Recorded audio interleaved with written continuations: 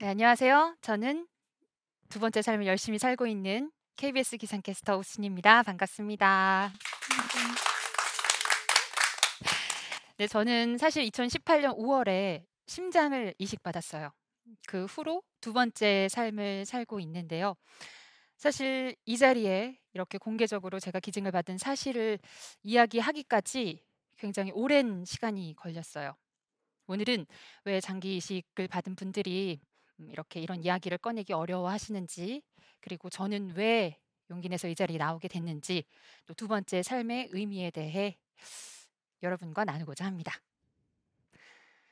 저는 한편으로는 직장인이지만 한편으로는 누군가의 꿈인 곳에서 근무를 하고 있습니다. KBS 기상캐스터로 10년 넘게 근무를 하고 있는데요. 최근에는 태풍이나 장마 때문에 하루에도 방송에서 많게는 8번이나 나와서 날씨 정보를 전하고 있고, 또 소위 메인이라고 하는 9시 뉴스에서 날씨 현장 중계를 전하면서 생동감 있는 날씨 중계였다, 혹은 전달력이 좋다 하는 호평을 사내에서도 그리고 바깥에서도 많이 받으면서 인정을 받았던 것 같습니다. TV에 나오면서 꼭 필요한 분들에게 필요한 정보를 전달하고, 또 제가 꿈꿨던 일을 하고, 그렇게 2년 전에는 제 인생의 나름의 황금기를 보내고 있었던 것 같아요. 그런데 예고 없이 큰 문제가 나타납니다. 어느 날 호흡곤란이 온 거예요. 한 번은 웃음이 빵 터져서 막 깔깔깔깔 웃는데, 이게 계속 웃다 보니까 하면서 웃음이 멈춰지지가 않는 거예요. 그런 말 있잖아요. 숨 넘어가게 웃는다는 말. 정말 숨이 넘어갈 것 같은 거예요. 그래서 '이러다가 내가 죽는 거 아니야?' 하는 생각이 들면서 제가 바로 응급실에 가게 됐습니다. 검사를 해 보니까 제 심장이, 이 두근두근대는 심장이 정상인의 18%만 역할을 하고 있다고 해요. 그래서 그 길로 중환자실에 입원하게 됩니다. 심장이 역할을 못하니까 다른 장기들도 하나둘씩 기능을 잃어가기 시작합니다. 먼저 폐에 물이 차서 호흡 자체가 굉장히 힘들었어요. 그리고 신장이 역할을 잘 못하니까 결국 투석기까지 달았습니다. 목이 너무너무 마른데 신장 기능이 떨어져서 물을 마시면 안 된다고 하더라고요. 그래서 제가 너무 목이 말라서 힘들어하면 간호사 선생님께서 물을 묻힌 거즈로 이렇게 입술을 살짝 적셔주는 정도만, 그리고 작은 얼음 조각을 입에 하나씩 넣어주는 정도만 할 수 있었습니다. 입원을 하고 나서 한 일주일 정도 지났어요. 그때는 이제 이 심장의 두 쪽 중에 한쪽만 아주 겨우 뛰는 정도까지 됐습니다. 그때는 거의 의식이 없었어요. 그리고 의식이 있다고 하더라도 숨을 쉬기가 너무 힘들어서 괴로운 날들이었습니다. 그렇게 제 몸은 음 더 이상의 그런 치료도 불가능한 채로 점점 끝을 향해 달려가고 있었습니다. 제가 기억나는 장면이 하나 있어요. 제가 아버지한테 이런 말을 했대요. "아빠, 나 이제 그만하고 싶어." 너무나도 불효스러운 말이죠. 근데 그때는 너무너무 힘들어서, 너무 고통스러워서 그런 말을 할 수밖에 없었나 봐요. 그리고 실제로 그 말을 끝으로 제 인생이 마감된다 하더라도 이상하지 않을 만큼의 몸 상태였다고 합니다. 여러분, 중환자실은 하루에 30분만 면회가 가능해요. 근데 나중에 간호사 선생님께 들어보니까 그 30분을 위해서 저희 아버지가 종일 그 중환자실 앞에서 서성이셨다고 해요. 그리고 그 면회 시간이 되면 누구보다 빨리 들어와서 "우리 딸 수진이 이제 일어나야지." 사실 입원했을 때가 결혼을 2주 정도 앞두고 있었던 때였어요. 아버지는 본인도 굉장히 견디기 힘들으셨던 상황인데도 불구하고 그 당시 저희 남자친구에게 이런 말씀을 하셨다고 합니다. "자네, 우리 수진이를 떠나도 되네." 평생 저만을 끔찍하게도 아끼셨던 아버지인데 굳이 그런 말을 꺼내신 거는 물론 희망의 끈을 놓진 않으셨겠지만 어느 정도 마음의 준비를 하고 계셨던 모양입니다. 저한테 유일하게 남은 희망은 장기 이식뿐이었습니다. 근데 이 장기 이식이라는 게 굉장히 어려워요. 우리나라에만 3만 3천여 명이 장기 이식을 받기 위해서 대기를 하고 있고 평균적으로 대기하는 시간이 3년이나 된대요. 그리고 실제 제가 있던 병동에서도 심장을 이식받기 위해 대기하려고 1년 이상 입원해 계신 환자분도 계셨습니다. 그렇게 오늘도 이식을 받지 못한 채 6명은 생을 마감하신다고 하고요. 기증 동의에 대한 문제도 있습니다.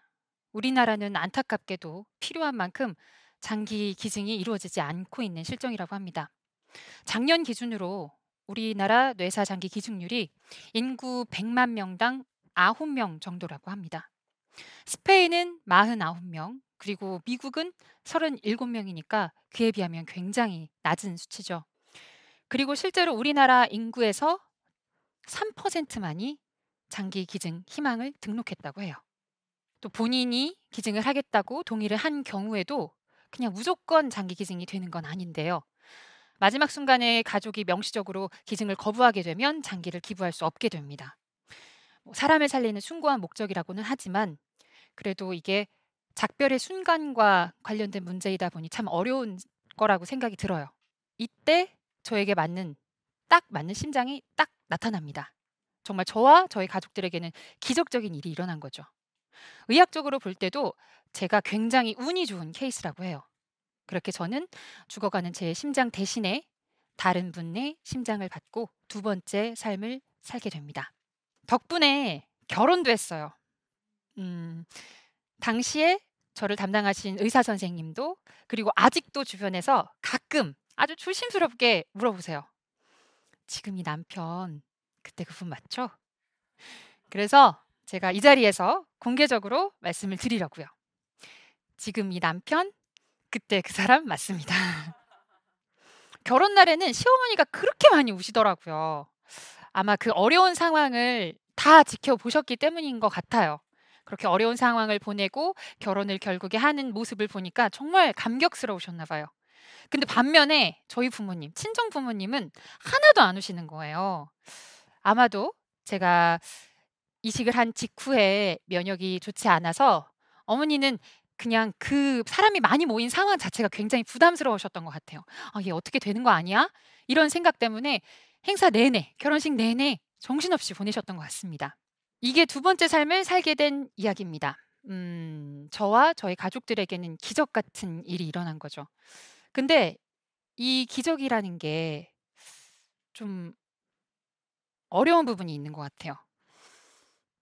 사실 이 기적이라는 게 기증자 그리고 기증자 가족의 선한 의지 덕분에 그 의지가 만들어낸 거잖아요. 장기 기증 이야기가 어려운 이유는 누군가의 기적적인 삶의 문제인 동시에 또 누군가에게는 죽음에 관한 문제이기 때문입니다. 그래서 이게 언제나 어렵고 무거운 주제지만 저는 자꾸 말씀을 드리고 싶어요. 그 어려운 선택이 어떻게 결국 꽃피워지는지 말이에요. 저에게 두 번째 삶을 찾아와 주시는 데에는 수많은 분들의 보이지 않는 노력이 있었습니다.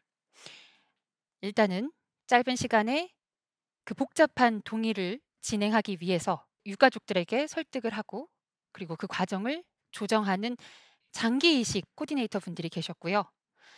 그 어렵게 마련한 동의가 건강한 삶으로 이어질 수 있도록 애써주시는 의료진이 계십니다.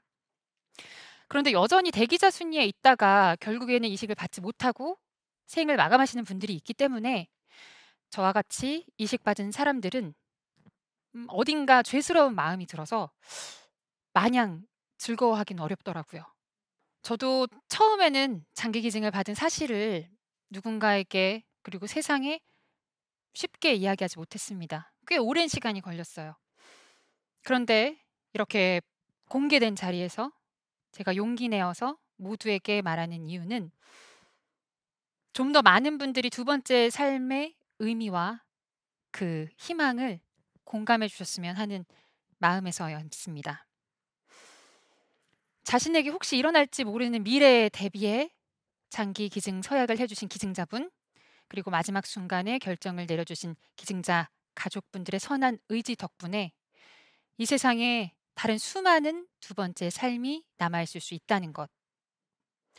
그리고 또 누군가의 가족들에게는 희망과 기대가 된다는 것. 이것을 꼭 아셨으면 좋겠습니다. 어딘가에 계실 제게 심장을 주신 기증자 가족분들께 인사를 드리고 싶습니다. 정말 고맙습니다. 이 심장 잘 뛰고 있습니다. 여러분은 지금 어떻게 살고 계신가요? 저는 이렇게 죽음의 문턱까지 가고 나서야 일상을 희생하지 않고 순간순간을 소중히 여기고 행복하게 사는 방법을 배운 것 같습니다. 저는 워커홀릭으로 살면서 작지만 더 중요한 것들을 너무 많이 놓치고 살았던 것 같아요. 제가 병상에 누워 있을 동안 KBS 뉴스 개편에서 빠질까봐 우려하고 걱정했을까요? 아니면 입원하기 전에 하얀 드레스를 입고 결혼 못한 거에 대해서 슬퍼했을까요? 아닙니다. 저는 마지막 순간에 부모님께 하지 못한 사랑한다는 그 한마디, 그리고 사랑하는 사람들과 함께 더 좋은 추억을 만들지 못한 그 시간, 그런 것들만 기억났습니다. 제가 퇴원하면서 떡볶이가 그렇게 먹고 싶더라고요. 그리고 사과 주스, 수박 주스, 그렇게 달달한 주스들이 떠오르더라고요.